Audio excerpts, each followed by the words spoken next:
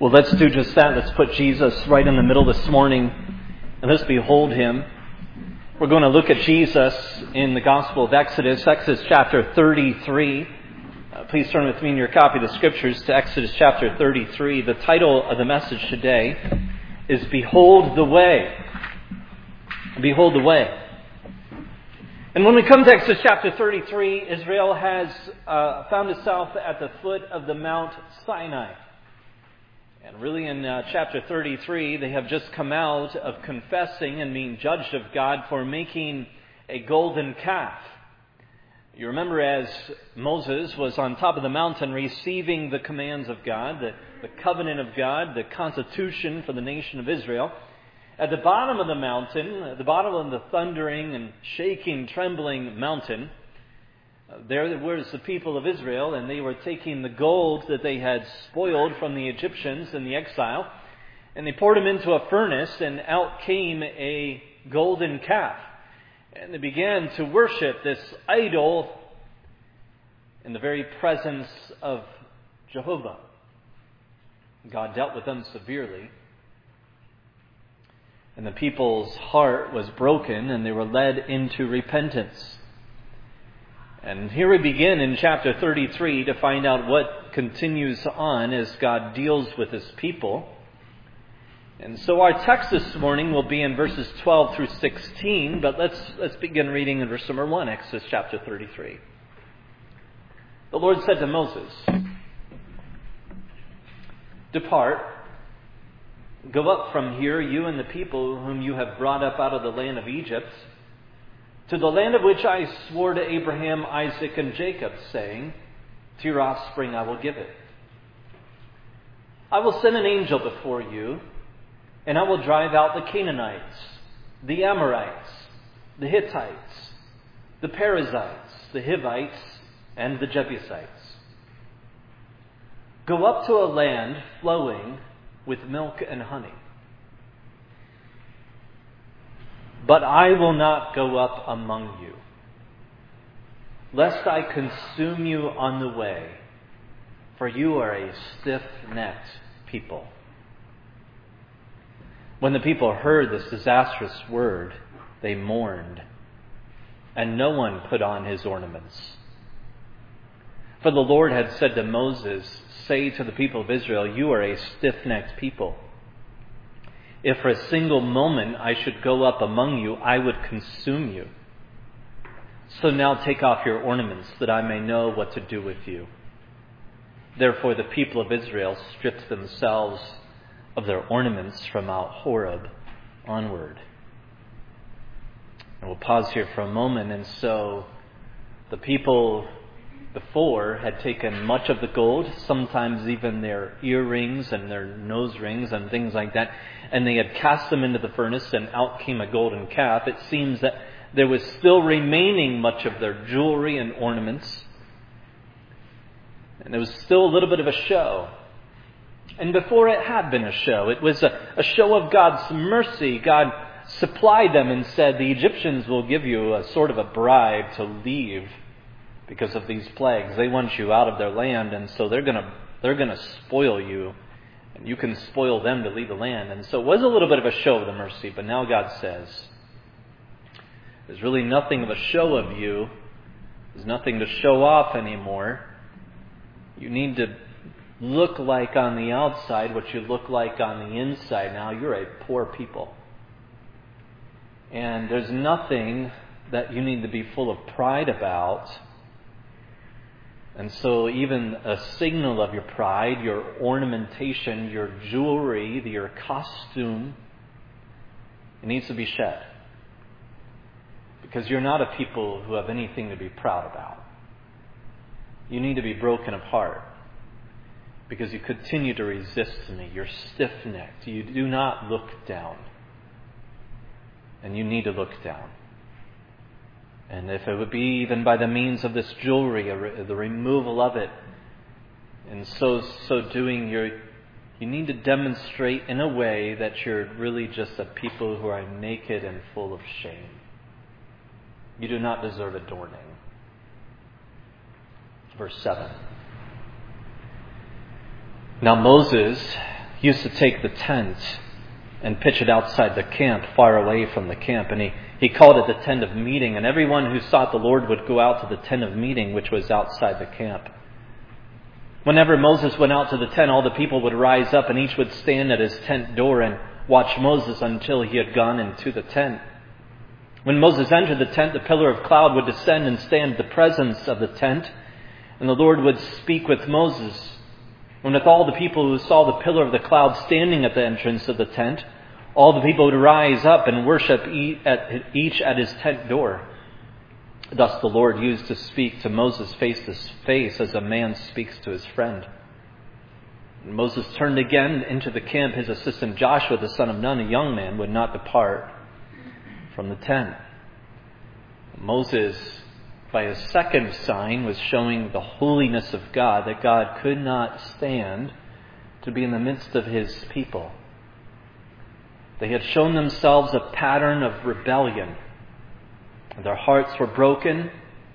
They had not yet fully turned unto him, and they were not worthy of his presence. And so his tent of meeting would be outside the camp. God would remain separate among separateness from his people. Moses, seeing the separateness of God and understanding the nature and the holiness of God, then speaks to the Lord in verse 12, which begins the text of our sermon this morning. Moses said to the Lord, "You say to me, bring up this people, but you have not let me know whom you will send with me. Yet you have said, I know you by name, and you have also found favor in my sight. Now therefore, if I have found favor in your sight, please show me now your ways, that I may know you in order to find favor in your sight." Consider this too, that this nation is your people. And the Lord said, "My presence will go with you, and I will give you rest." And Moses said to the Lord, "If your presence will not go with me, do not bring us up from here. For how shall it be that I have found favor in your sight, I and your people? Is it not in your going with us, so that we are distinct, I and your people, from every other people on the face of the earth?" You remember in verse number 3, God told Moses, "I will not go up among you." And so therefore Moses is asking, well, who will go with us then? And Moses says, "I don't want to go if you don't go." Behold the way this morning. Let's pray together.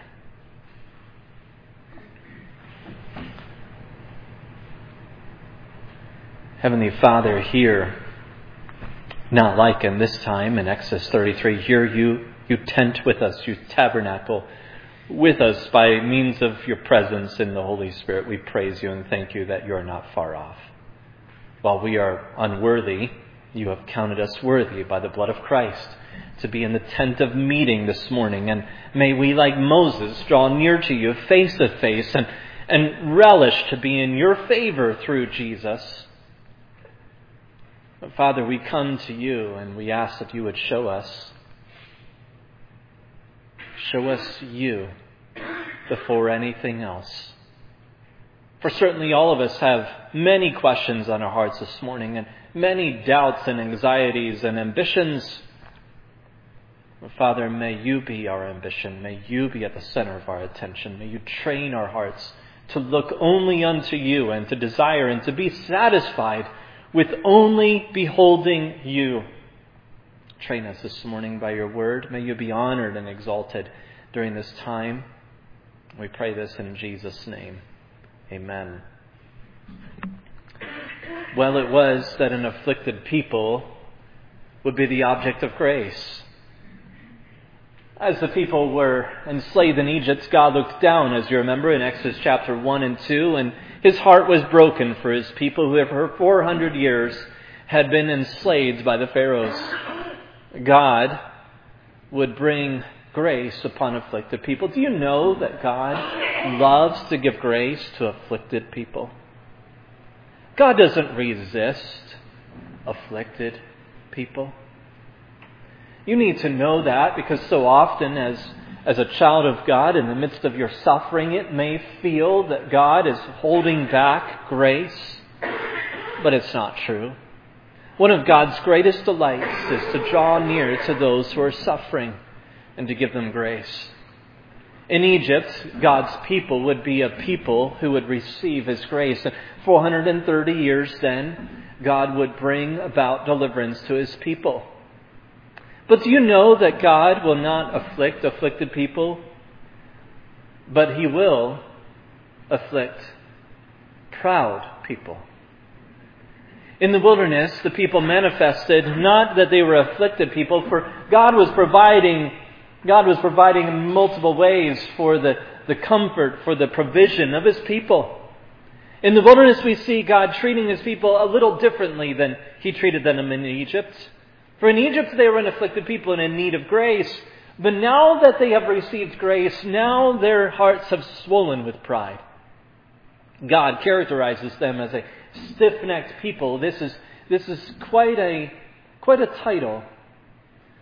Listen, you and I should tremble that God would ever consider you and I a stiff-necked person. Woe to be unto you and I as a child of God if God would ever put the title upon us to be a stiff-necked person. Because the way in which God deals with stiff-necked people is with the grace of humiliation. With the grace of humiliation. And this too would be part of His mercy and grace, is that He would humble His people. He would make His people so that they could not even bring the most base thing unto themselves, bread and water. Do you remember 2 years ago? I hate to bring that up, but it seemed that you and I lived in a time where we could not even bring to our own homes toilet paper. That we cannot bring to our homes bread. There is a sweet time of humiliation, not always in the middle of it, but in the looking back of it, and the desire to say, God, oh, that I remember what it was like to depend upon You for the most basic things. Israel was in such a situation in the wilderness that it was that they could not provide for themselves. There was no green in the land. There was no water in the land.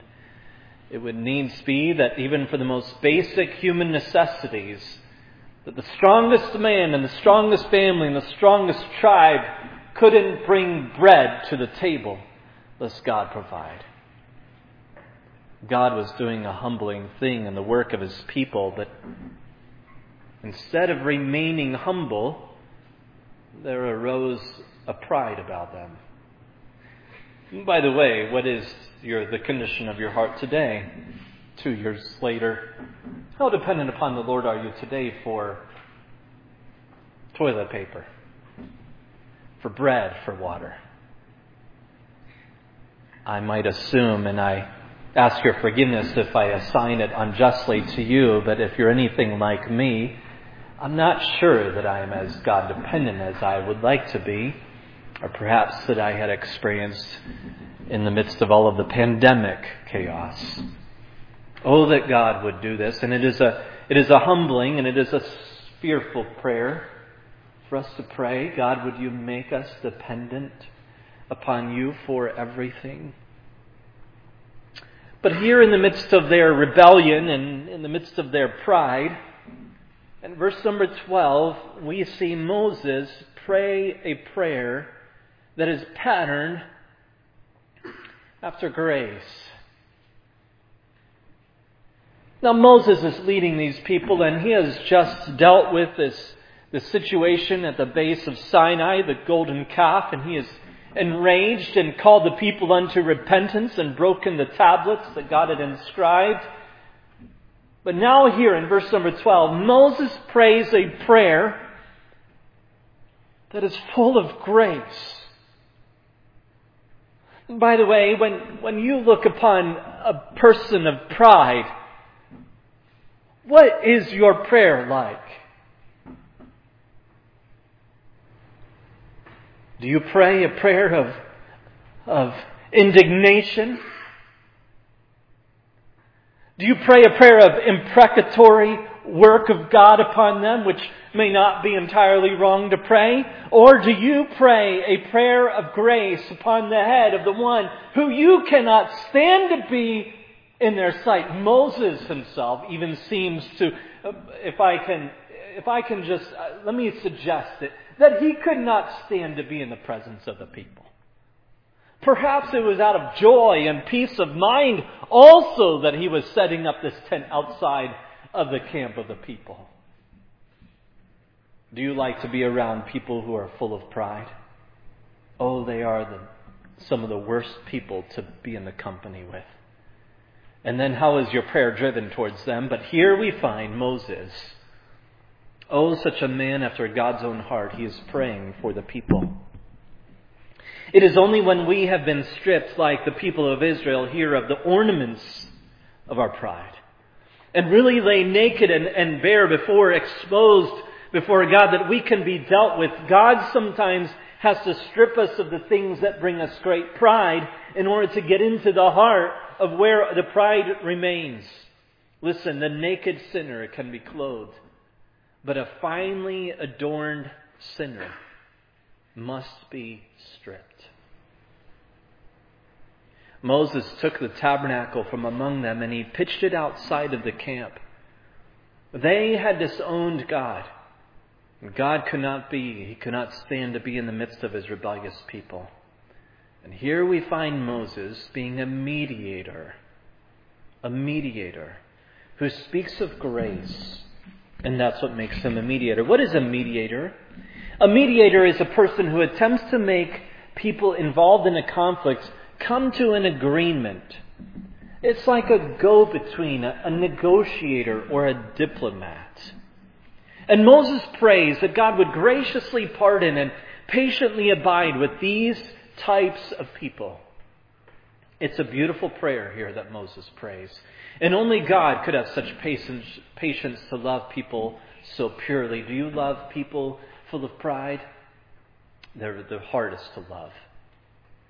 Well, let's look this morning at 4 parts of prayer that is in the way that God is providing. Number 1, we want to see that Moses desires to know God. Look in verse number 12. See, you say to me, bring up this people, but you have not let me know whom you will send to me. Now Moses is a little bit in the dark here about how God is going to lead Moses into Israel if God isn't going to be the pillar that goes before them.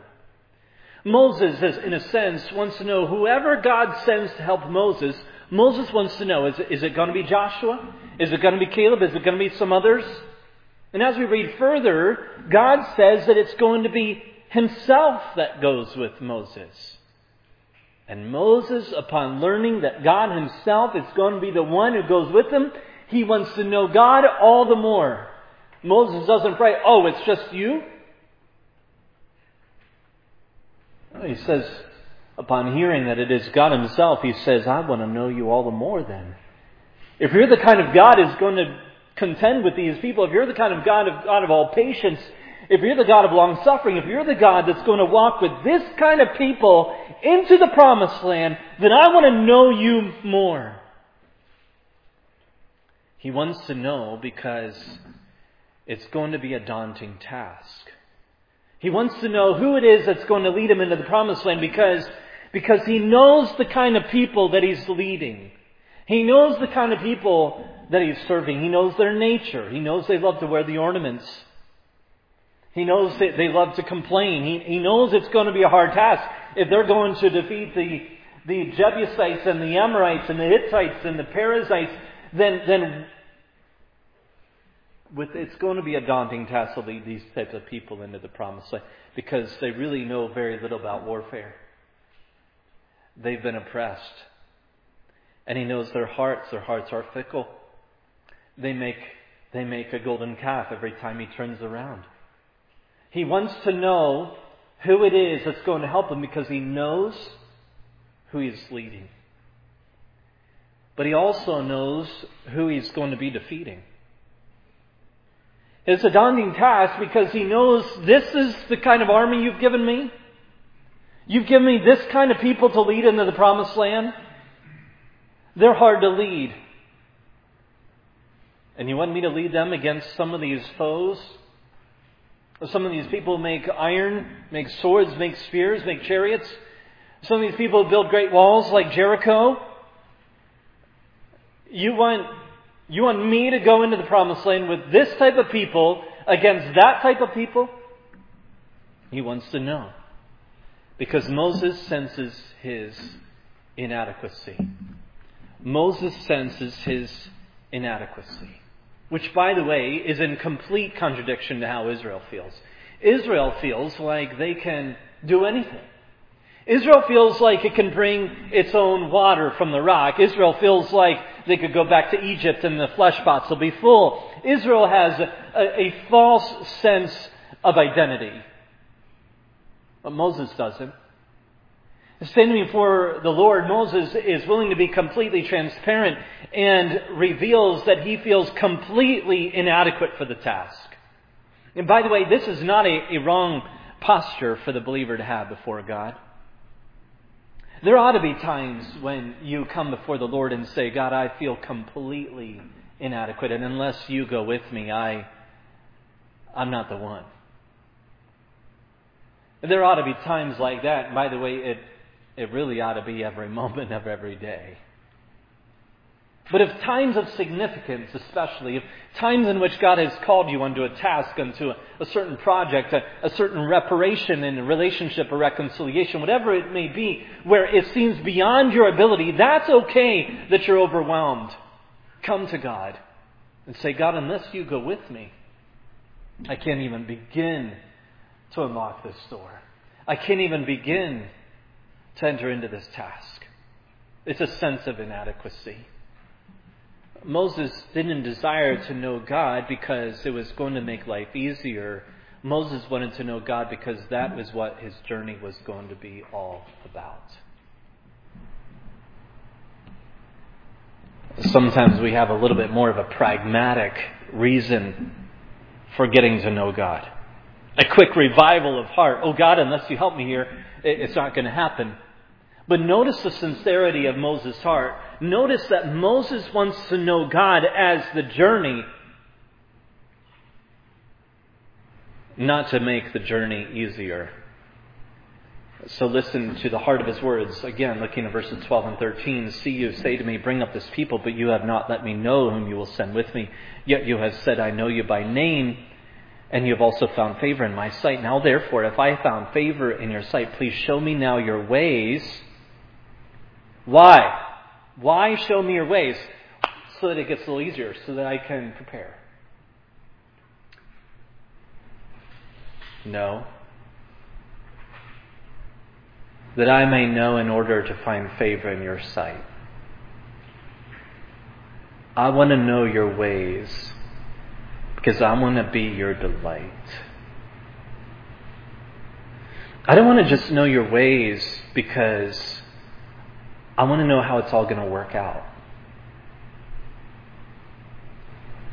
And so secondly, Moses desires to know God himself, and he desires to know God's way. And he says he has favor, and yet he wants favor. So he says at verse number 12, towards the end, I know you by name, and you have also found favor in my sight. He says, God, you told me that I'm part of your favor.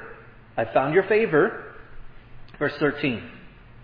But if I have found favor, please now show me your ways. He says he has favor, and yet he wants favor. He wants direction to be on the right path. He wants confirmation that he's on the right path. This is what he wants. He doesn't want the path to be his path. He doesn't want the path to be the one that he dictated and that he dreamed about. And by the way, we're all really good at dreaming and conjuring up our own paths. We come up with our own plans. We come up with our own ifs and what ifs. We're really good at telling God what the path ought to look like. But not Moses. Moses here in sincere and humble heart says, God, I want to be on the right path. He doesn't say, I want to be on the easiest path. I want to be on the path. He doesn't say, I want to be on the path that agrees with me. But his sincerest desire is that he would be in the favor of God and know that he's on the right path. He wants to be in the middle of God's ways, not because of comfort or in order to alleviate fear.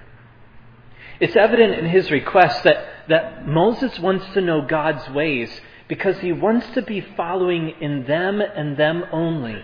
He is scared, listen, not of God's ways, he's scared of his way. You and I ought to have a holy and humble fear of our own way. We know where our ways take us. Our ways take us always towards death and destruction. Our ways never take us the right way. And Moses is concerned. He does not want to stray from God's right paths. The writer of Proverbs says that a wise man walks in the middle of the road, and he doesn't want to go to the left or to the right. And if he falls, he wants to pull his foot up out of the ditch. He wants to be on the right path. Often when we pray and we are asking God for direction and guidance in our lives, our request for knowing God's will isn't motivated by a desire to do His will, His way. We just want to know what His will is. And then we'll figure out the way to do it.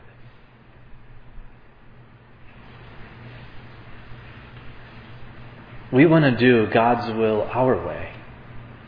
We want to know His ways because we want to know whether or not we're going to agree with them. We want to know His ways because we want to eliminate the faith factor, and we want all the facts and data before we follow Him. We want to have no reason why we should be afraid before we take the first step. But notice that Moses wants to follow in God's ways because foremost, he wants God's pleasure upon him. God's pleasure is Moses' pleasure. Is your pleasure to do God's pleasure? What brings you the highest pleasure? What pleases you? What makes you feel successful? What makes you feel like you've done a job well done? What makes you feel at rest and at peace? Is it that you got everything checked off on your list? Or is it that you have found that you have done God's will, God's way? Well, thirdly, as they are meeting with one another, God responds. And God gives a gracious assurance of His presence. We notice again that it wouldn't be Joshua and Caleb, although worthy and mighty of these men were found to be. It wouldn't be anyone else but God Himself. And God promises to be with him personally. Notice in verse number 14, and He said, "My presence will go with you, and I will give you rest." Oh, this is a change. This is a change. This is really great news because in verse number 3, God had said, "I can't go with those people. I'm not going to go with those people. Someone else, an angel, a representative of me is going to go with them, but not me. I'm not going to be present with them." But God promises to be with him. And God promises to be with Moses personally. "My presence will go with you, Moses. My presence will go with you." Not just all of Israel, but with Moses. God's presence is often how God answers this type of request. What was the request? "Show me your ways." What was the answer? I will be with you as you go into the way. Listen, often we want God's direction without God's involvement. Oh God, would you show me the right decision to make here? Would you show me what to do? But then once you show me, just back out of it. I got it from there. I'll take care of it. I can do it. I've done it in the past. I've done something like this similar. I know how to handle this, so just show me the way and I'll take care of it. We want God's direction without God's involvement, and sometimes we want God's direction without God's presence. Just show me what to do, God. I'll go do it. I don't really need you to be around me telling me what to do. I've done this before. Just show me. Just give me the marching orders. Often we want God's direction without His presence. Just tell me where to go. Just give me the coordinates. And I'll thank you when I get there. I'll praise you. I'll do it. Lord, just answer His prayer. I'll be all right. The fact is that if God isn't there, then there's no rest. If God isn't there, you don't get there. If God doesn't go with Israel to the promised land, they don't get the promised land. And you can't do God's will without God. And in the Christian's life, there needs to be a pattern. There needs to be a bookmark, a speed bump. There needs to be times of confession where we look back over our day, over our moments, over our week, over our year, over our life, and say, oh God, I did things that were your will, that I knew that were right, but I didn't do them with you. I did them for you. I obeyed you. But I know that you had more for me. And it wasn't even about the place that I should arrive. It's about you. God, I have served you, but I didn't know you. One of the greatest regrets of a Christian's life is that they could serve God and never draw near to know Him. Not only is it one of the greatest regrets, but by the way, it's one of the greatest temptations. Because you and I can sometimes feel very comfortable serving God without being in His presence. And Moses prays, and he prays a prayer guarding his heart and saying, God, there's no way I want to go there without you. There's no way I want to obey you without being with you. Because that's what it's all about. Moses knows where the promised land is. He doesn't need directions, but he won't go without God.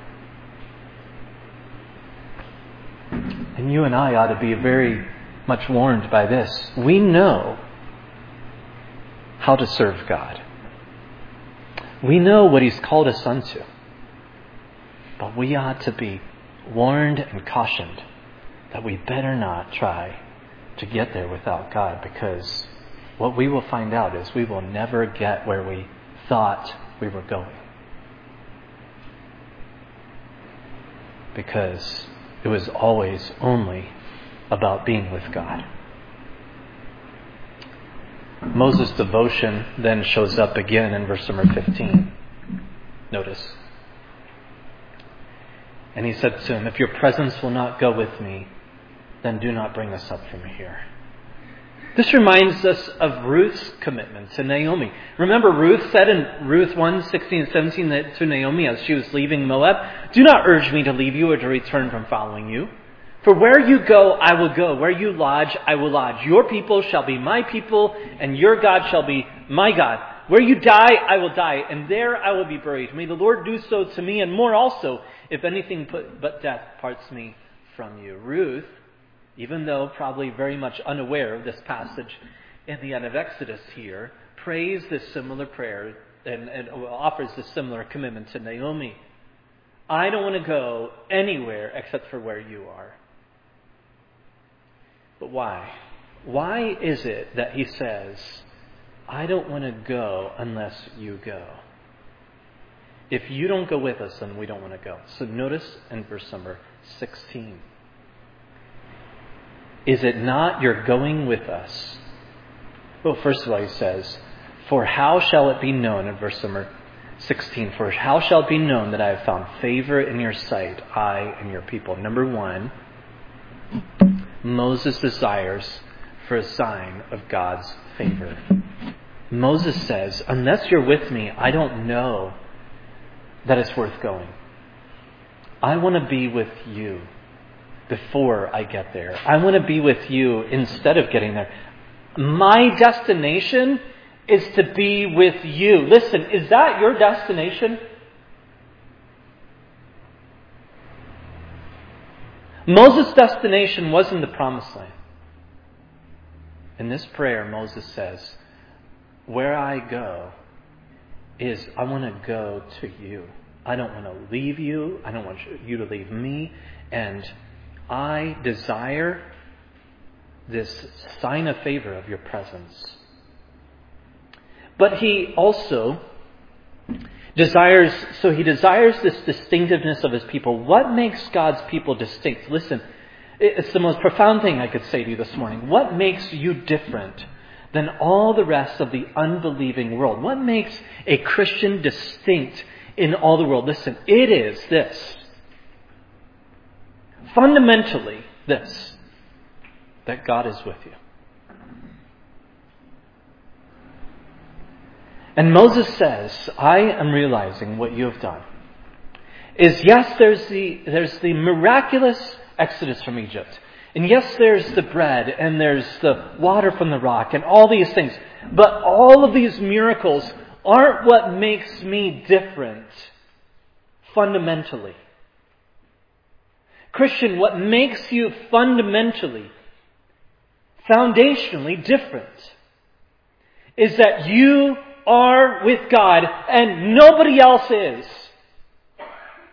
And that, by the way, ought to transform, it ought to change your life. The reckoning of that truth, it ought to fill every moment of every day. That what makes you distinct in this fallen world is that God is with you. You're not just an ambassador, although you are. You're not just a witness, although you are. But God is with you. And Moses says, this to him is the greatest of blessings. And secondly, this to him, from his vantage point, also says this makes the people of God distinct. And so it's a desire for the separateness of God's people. Moses desires, and he holds God to his word. God, you had said to Abraham that you're going to set apart a people who you're going to pour out your grace on, that all the nations of the world would behold. They would behold this special people, and all the nations of the world would come and bow before you as King of Kings and Lord of Lords. And so, God, this is your time. Come with us to the promised land, that all the nations of the world might come and behold you and know that you're the God of grace. This would be the mark of distinction, that you would be with us. Peter writes of this in 1 Peter 2, 8 and 9, where he says, you, Christian, are part of a chosen race. You are a royal priesthood, a holy nation, that is a set apart, a distinctly different type of people, people for his own possession, Peter says. Why? Why are you pulled out from all the rest of the world? Why is it that you're different? How is by the presence of God, but why? What is the purpose for the distinction of God's people? Peter says, and Moses prays this, that you may proclaim the excellencies of him who called you out of darkness into his marvelous light. Why is it that God's people are distinct by his presence? So that the world can say, their God's the true God. and how excellent is He, and be drawn to Him. And Jesus tells the disciples in Matthew 28:19 and 20, I want you to go into all the world. And I want you to preach the gospel. I want you to teach them. I want you to baptize them. I want you to make disciples of all nations. And bring in all of my commands into their hearing. And then He says what? And I will be with you. As you proclaim the gospel of the kingdom, I will go with you to the nations, and I will invite them to the place of rest. Moses says, God, your people are going to move in the promised land. They're distinct by your presence. And when you do this mark of distinction, it will stand out. They will be a unique people. And it will be a testimony. It will be a proclamation to all the world that you're the true God. God, this is my heart. This is my desire. And Jesus gives the same commission to you and I. That He goes with us to invite the nations to the place of rest. The people of God in Israel needed a mediator. They needed a mediator. They were rebellious people. Grumbling, complaining, rebellious people. A very sad group of people. A sorry group of people. They needed someone who would stand in their place before God, because constantly they were showing they were not worthy to be in the presence of God. They needed someone who would plead their case. Someone who would be their advocate. Someone who would understand the depths of their mercy, even if they didn't comprehend their need totally for themselves. Listen, the people of Israel had no idea just how rebellious and how deserving of God's judgment they were, but Moses comprehended at least a good bit of it. Moses comprehended the depths of their mercy, and he pleaded their case. There are times, by the way, when you and I just don't recognize just how needy we are. It could be even physically. You have maybe some sort of symptom, but there's a great problem existing in your body, a great disease or a great affliction, but you just have this minor symptom. You have no idea physically how needy you are. And the same is true spiritually. We can understand that actually, without the Bible, no Christian can understand, no person in this world can understand just how desperately needy of mercy and grace they are. And Moses sees the heart of God's people, and he recognizes they need mercy and grace more than they could ever imagine. And he comes to God as their mediator. And the reason they needed a mediator is the same reason that you and I need a mediator. Well, we may subtly and sometimes even more actually, acutely be aware of our need for mercy and grace. We know little about how deeply the ocean of our neediness lies. We are blind and ignorant to the depths of our utter brokenness. And not only do we not perceive the extent of our need, not only do we not perceive or comprehend how desperately needy we are, but we also cannot comprehend the immensity of the supply of grace that God has to offer to us. Not only are we incredibly poor, but we have no imagination for how incredibly rich God is in grace. We are doubly ignorant. We have little knowledge of our neediness and little knowledge of God's readiness. And so, we need to talk to God to learn of His readiness, just like Moses did. You see, Moses needed to talk to God about his inadequacy. Lord, I don't know, who are you going to go? Who are you going to send to go with me to go into this place of rest? And if you don't go, I don't want to go. And your people, you've got to come. We need to talk to God to learn about His readiness. And we also need to listen to God to learn of our neediness. And this is where the Word of God comes in. Listen, we need to be a people of the Word. The only way you will ever know how needy you are and how rich God is by opening your Bible. And this is where the Word of God comes in.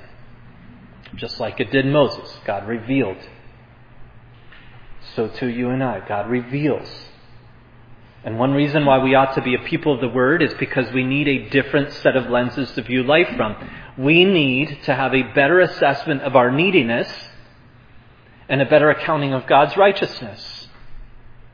Our perceptions are skewed, and at best we're blind ultimately. But we must hear from God about our neediness, or we remain totally self-deceived that we are right, that we know the way, and that we have enough. And then we also must hear from God how ready and equipped with who He is right there in the way. And as we close, I want you to hear the word of Hebrews. And turn with me to Hebrews chapter 4. And I want you to hear what God has to say about self-assessment. In particular, in how Israel assessed itself here in Exodus. The writer of Hebrews has these people on his mind when he writes Hebrews 4.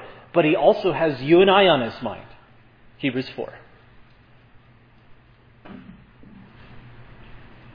Therefore, while the promise of entering His rest still stands, let us fear lest any of you should seem to have failed to reach it. For good news came to us just as to them, but the message they heard did not benefit them, because they were not united by faith with those who listened. Verse 3, for we who have believed enter that rest, as He said, as I swore in my wrath, they shall never enter my rest.